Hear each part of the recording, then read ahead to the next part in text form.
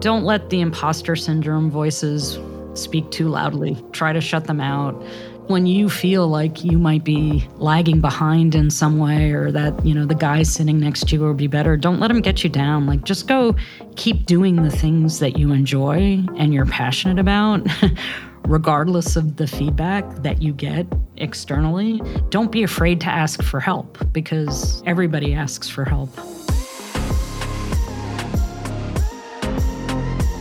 This is In Her Element, a podcast from BCG. I'm Suchi Srinivasan. Each episode, we have meaningful and vulnerable conversations with women leaders in digital, business, and technology.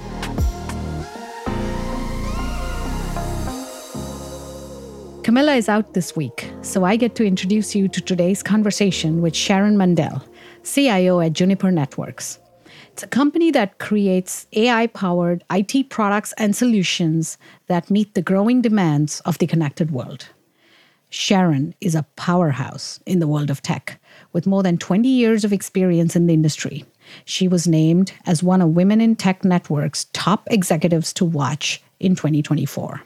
We're also pleased to have previous In Her Element guest, Naveen Awad, as our interviewer today. Naveen is Managing Director and Partner at BCG. She is also the Detroit office leader and heads up BCG's Women in Technology initiative in North America. Here's Naveen's conversation with Sharon. So we've been excited to hear about your career. So why don't we start off by telling our audience a little bit about your career trajectory? Well, I started as a software engineer out of college, had a number of jobs at kind of startups and larger companies, and also in different technologies. And the larger company one paid more and was a technology I liked at the time that I was good at and I felt comfortable with. But there was a startup that wanted to hire me, paying a little bit less, but using much more cutting-edge technology.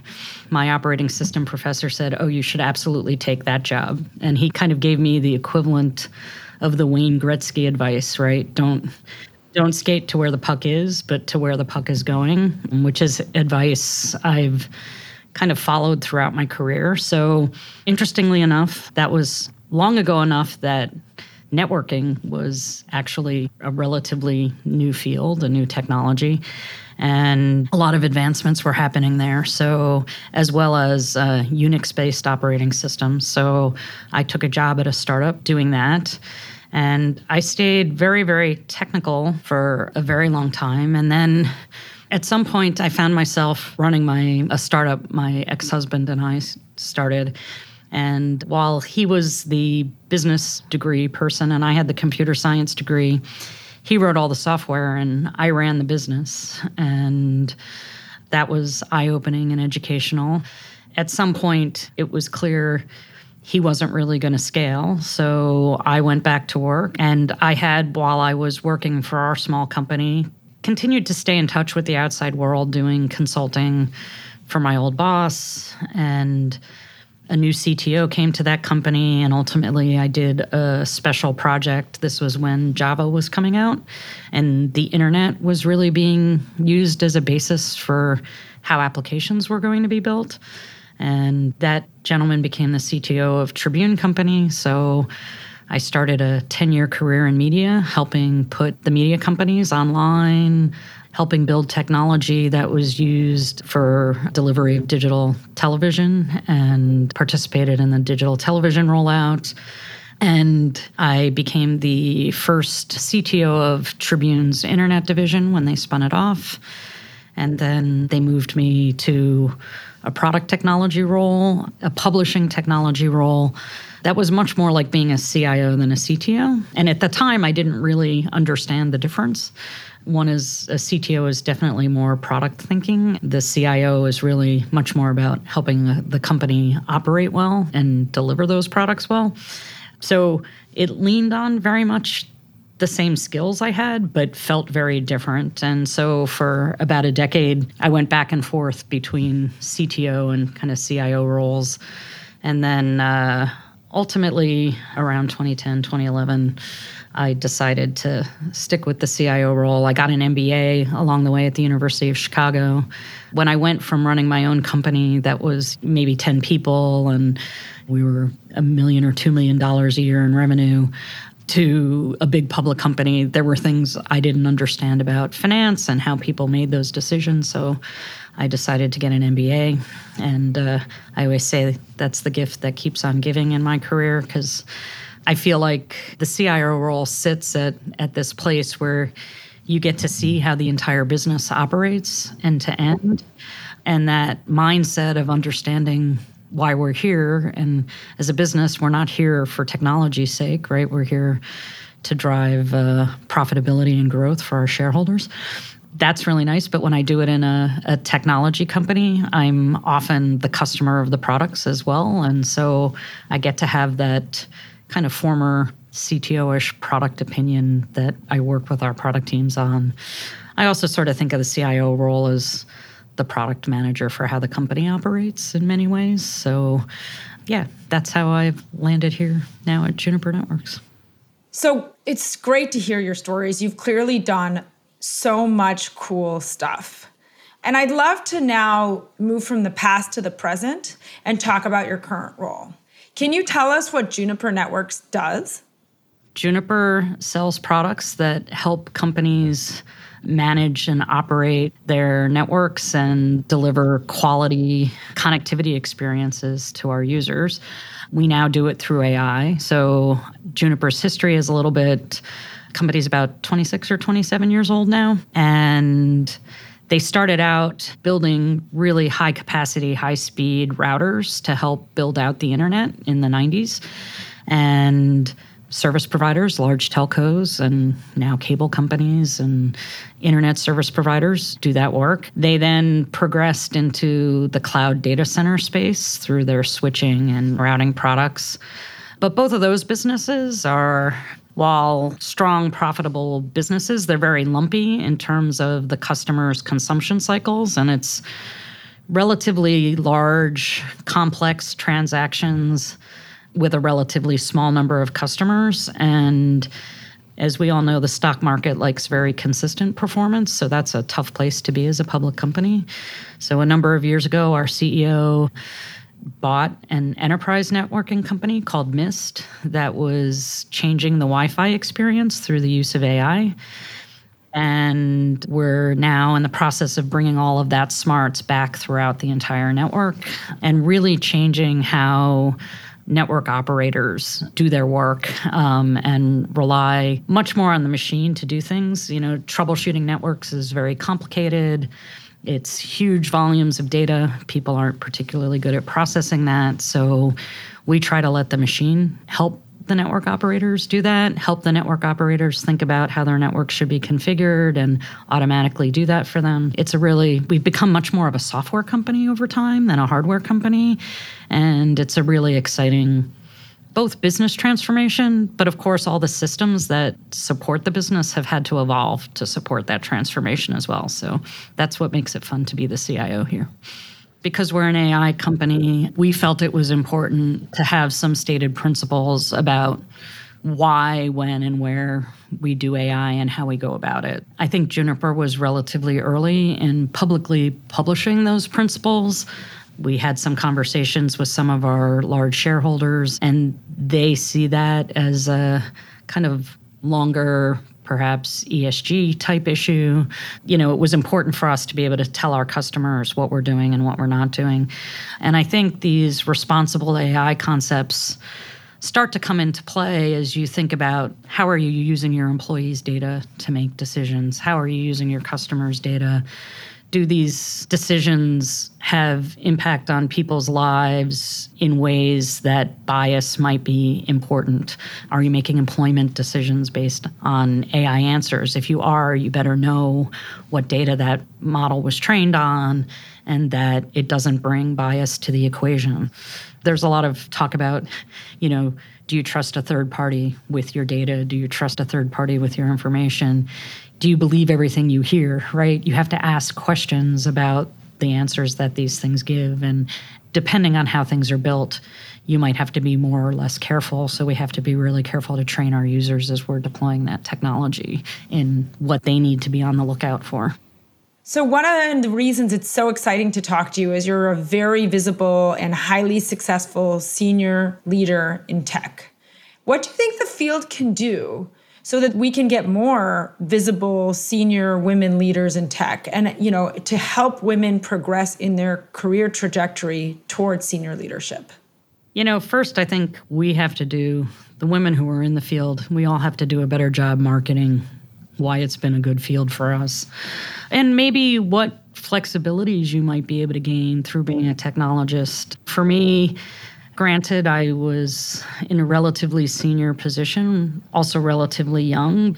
I was a single mom for a long time without a lot of support for periods of time. And being a technologist, I felt gave me great agency and gave me a lot of confidence that, hey, if I took some time off at different periods. So, to the degree I took gap years, I took them during my career at key points in my daughter's growing up, whether it was when she was transitioning from middle school to high school or high school to college, to make sure that those things went well for her. And being a technologist and knowing that the skills I had were in demand gave me confidence enough to be able to make those moves and feel like I could come back and rebuild my career. So I think some of it is on all of us to do a better job marketing. I think some of it is on the education system and how do we start to apply the technology lessons in a way that are more consumable by women and girls, not always a math and science problem, right? But, maybe in the things that we've raised our girls to enjoy, how does tech play there? I think it starts early. And then it also happens in the workplace. How do we hire? What are our hiring practices? How are we making sure that we have diverse interview teams, that we pause and not rush into hiring the person we know who is more than likely to be a guy who can help us solve the problem that's immediately at hand and really go and make sure that we're not just doing what's easy, but also what's right to make our teams more diverse. Diversity comes in many flavors. I don't only think it's about women and men. I think it's about where in the world do you come from? How were you raised? What is your economic status? All of those things drive how you think about the world and bring different perspectives to problem solving. And at the end of the day, that's what technology is about problem solving. So the more diversity we have across the board, the better off we're going to be. I love your point about tech being at the heart of problem solving. It's funny, like when I think about myself as a college student, as a computer scientist, I always felt that the core part of what you needed to do was break down the problem into its pieces, and then creating a solution was actually very straightforward from that. So I love that point. So, I'd love to hear kind of more advice that you would give to early career women who are looking to enter tech industry or AI or any part of like data, digital industry. What are some tidbits you would tell them? Yeah, well, I think first is, and I've certainly experienced some of these things myself as I've gone through my career, but don't let the imposter syndrome voices speak too loudly. Try to shut them out. When you feel like you might be lagging behind in some way or that, the guy sitting next to you will be better, don't let him get you down. Like, just go keep doing the things that you enjoy and you're passionate about, regardless of the feedback that you get externally. Don't be afraid to ask for help because everybody asks for help. Don't feel that that's some sign of weakness. I think that's something many of us suffer from, feeling like if we have to raise our hand, that somehow we'll be thought of as less capable. I think that people who are willing to ask questions early and get the answers and make progress are a lot smarter than the rest of us who might sit around fumbling around in the darkness for a long time. Don't think that there are bad questions. And what's interesting, I think, for someone in my role as a CIO, we're at some level paid to drive efficiency, consistency, operability. But when I look at this next generation, and you see it in engineers all over the place, they want their environment to be personal. They want the tools they use to fit them like a glove. And that's not the same person to person to person, experience to experience, role to role. And so I think that puts a lot on us to figure out how do we manage those environments and create that balance between that truly personal enablement of an employee or a customer versus what do you have to do to run something at scale at a reasonable cost.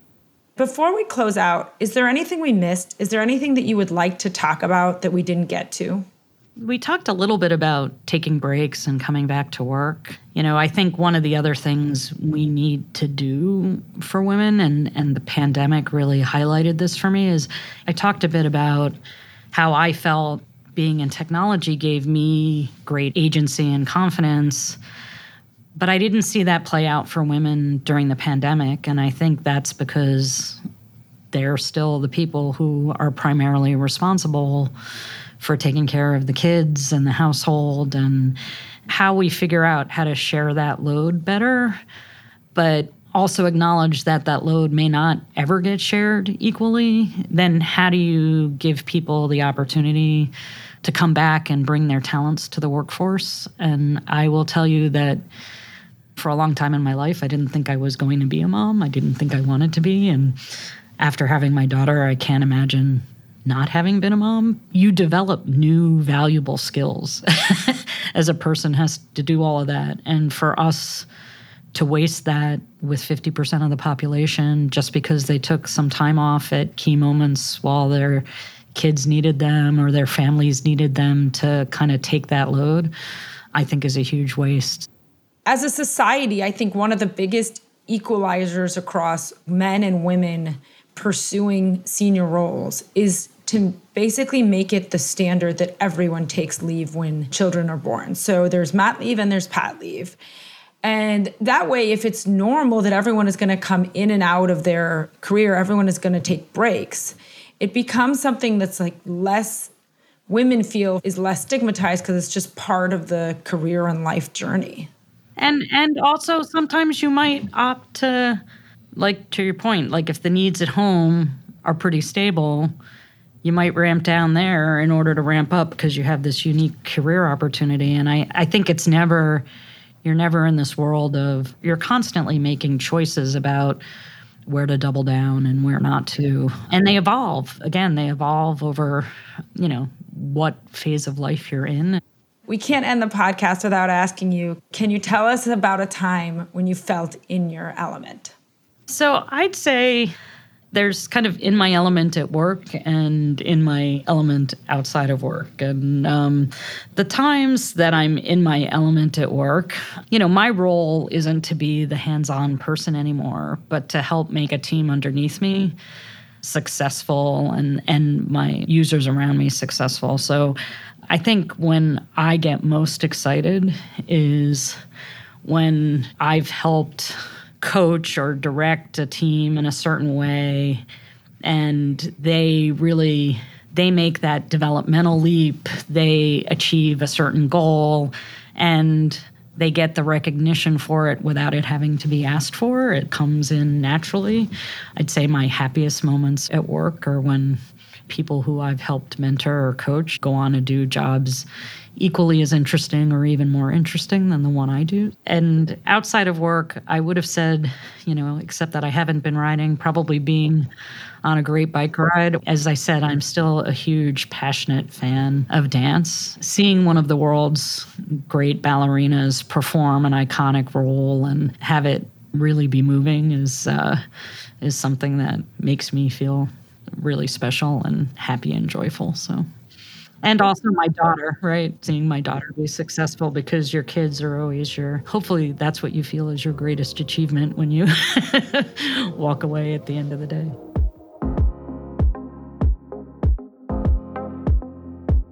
That was Naveen's conversation with Sharon.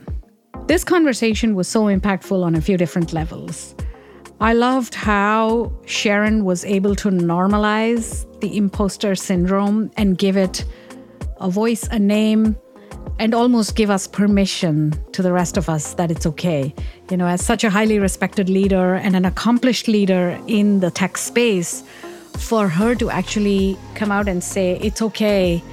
Everybody has these questions, everybody has these doubts, and no one's perfect.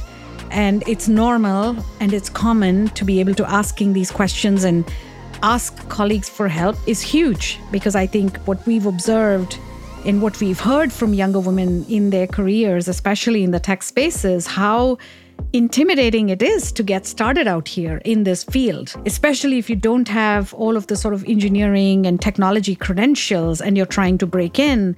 That imposter syndrome is not only real, but is really taking over people's days. And for her to come out and legitimize it, I think is huge. The other thing that I'd never thought about tech this way, but once she verbalized it and vocalized it, it was so obvious to me that tech is also unique in that you can take a break and you can come back, and there's this notion of you can have a career that necessarily isn't a straight line, because guess what? Tech never goes out of fashion. Well, that's all for today. This has been In Her Element, a podcast from BCG. Join us next time to hear more meaningful and vulnerable conversations with women leaders in digital business and technology. Thank you so much for listening.